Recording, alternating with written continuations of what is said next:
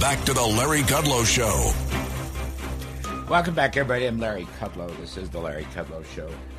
We welcome to the show a great friend, Judy Shelton, senior fellow at the Independent Institute, former Trump economic advisor. Thank you, Judy. And I'm so sorry we didn't have enough time for you last night on the show. I really apologize. No problem, Larry. Thanks for having me on today. Yeah, no, it's great. So you wrote this great op-ed piece in the Journal. Vladimir Putin is so concerned about defaulting on their bonds. The Russian government devalued its currency, defaulted on its domestic debt, and declared a moratorium on payment to foreign creditors. This was a while back. You're saying now that he's got more respect for the rules of international finance than he does for the rules of war. So, Judy, he made his payments, whatever it was, $114 million on some bonds. But, thought occurs to me, Putin could help all by himself if he'd stop stealing all this money from Russia. I mean, the guy's a kleptomaniac. He's totally corrupt. He's got a $700 million yacht sitting off the coast of Italy. He's been ripping off the energy and gas budget for years. He could just pay this stuff out of his own pocket. Well, you're right about all of that. And his nemesis politically, Alexei Navalny, has been pointing that out. He calls him a crook and a thief. And Navalny just this last week was given another 9 more years in prison after he had been poisoned by Putin earlier. So 100 million people have viewed Navalny's documentary on Putin's palace and showing the unbelievable. That's why I say, Putin is not Russia. He is a totalitarian, and I'm no psychiatrist. But one thing I learned many decades ago in the 80s, as I was writing about the Soviet economy and the impact of Western capital on the Soviet economy, was how desperate they are to be seen as following the rules of international finance. Putin associates defaulting on debt with national humiliation and economic ruin. And what I learned in those years working on the Soviet economy when it was about to go bankrupt, our strategic defense response to a country that has nukes that destroy us, that could destroy the world, was to try to figure out breakout points. When you stress that country to the point where its leader, who in this case, Putin has in paying off the sovereign debt, gets stressed into doing something irrational. I'm not saying be intimidated by Putin. I'm saying he's not worth it. He's not worth sacrificing a potentially great future.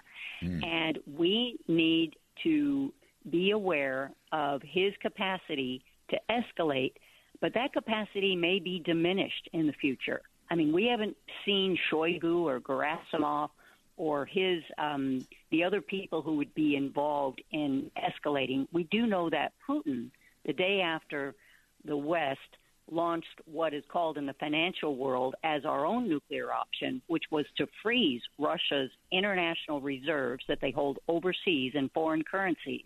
It was the day after that Putin put the nuclear forces at a higher level. He moved up the DEFCON effectively. And I'm just saying, like Sun Tzu advised, know your enemy. We need to understand the psyche of this person and to know what a potent weapon it is to prevent Russia from paying its debt. Well, Judy Shelton, what will the impact be of freezing the Central Bank of Russia's foreign exchange reserves and, in general, sanctioning banks? Now, we haven't gone to a secondary sanction yet. I frankly would support that. Senator Toomey has been pushing for that. I think we've cut off gold sales pretty much, maybe not entirely, but pretty much. But what will the ultimate impact be on the Russian financial position and its economy? Oh, I think maximum pressure and I agree with the secondary sanctions. That's really the only way that you can ensure that the efforts we make to cut off funding for Russia is carried out by associated banks. Because if they can get it through secondary banks, then you've really neutralized the impact of that sanction. We do want to put pressure on. And we all see Ukraine. Ukraine is that thin margin of good over evil is defined by Ukraine's moral courage. So there's no doubt about how we want this to end. But what I'm saying is you don't. Oh, I think we lost you. I think we'll try to get her back on the phone. I'll just fill in the next minute while we try to get hold of Judy Shelton again.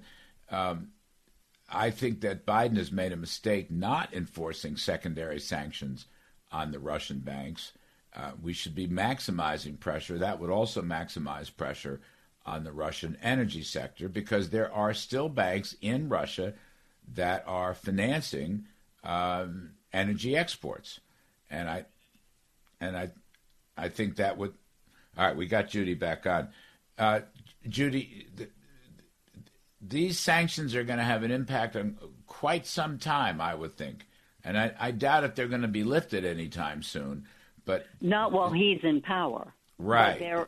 Right. I think we are putting enough pressure. We saw him lash out at the oligarchs and call them scum and call them traitors, and to hint that the people who have villas in Miami and in southern France and who like oysters and foie gras, that they should be treated like flies going into your mouth and spit them out. This is the guy who's against Nazis, and he talked about purifying the Russian race by eliminating these people who would question his judgment. This is the person we're dealing with.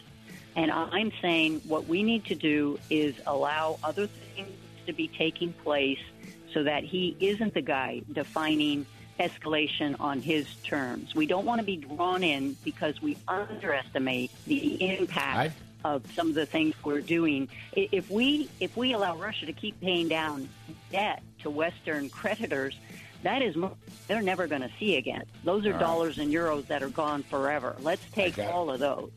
Judy Shelton, Senior Fellow, Independent Institute, thank you ever so much. Folks, we're going to take a quick break. On the other side, some stock market work. When you need mealtime inspiration, it's worth shopping Kroger, where you'll find over 30,000 mouth-watering choices that excite your inner foodie. And no matter what tasty choice you make, you'll enjoy our everyday low prices, plus extra ways to save, like digital coupons worth over $600 each week. You can also save up to $1 off per gallon at the pump with fuel points. More savings and more inspiring flavors make shopping Kroger worth it every time. Kroger, fresh for everyone. Fuel restrictions apply.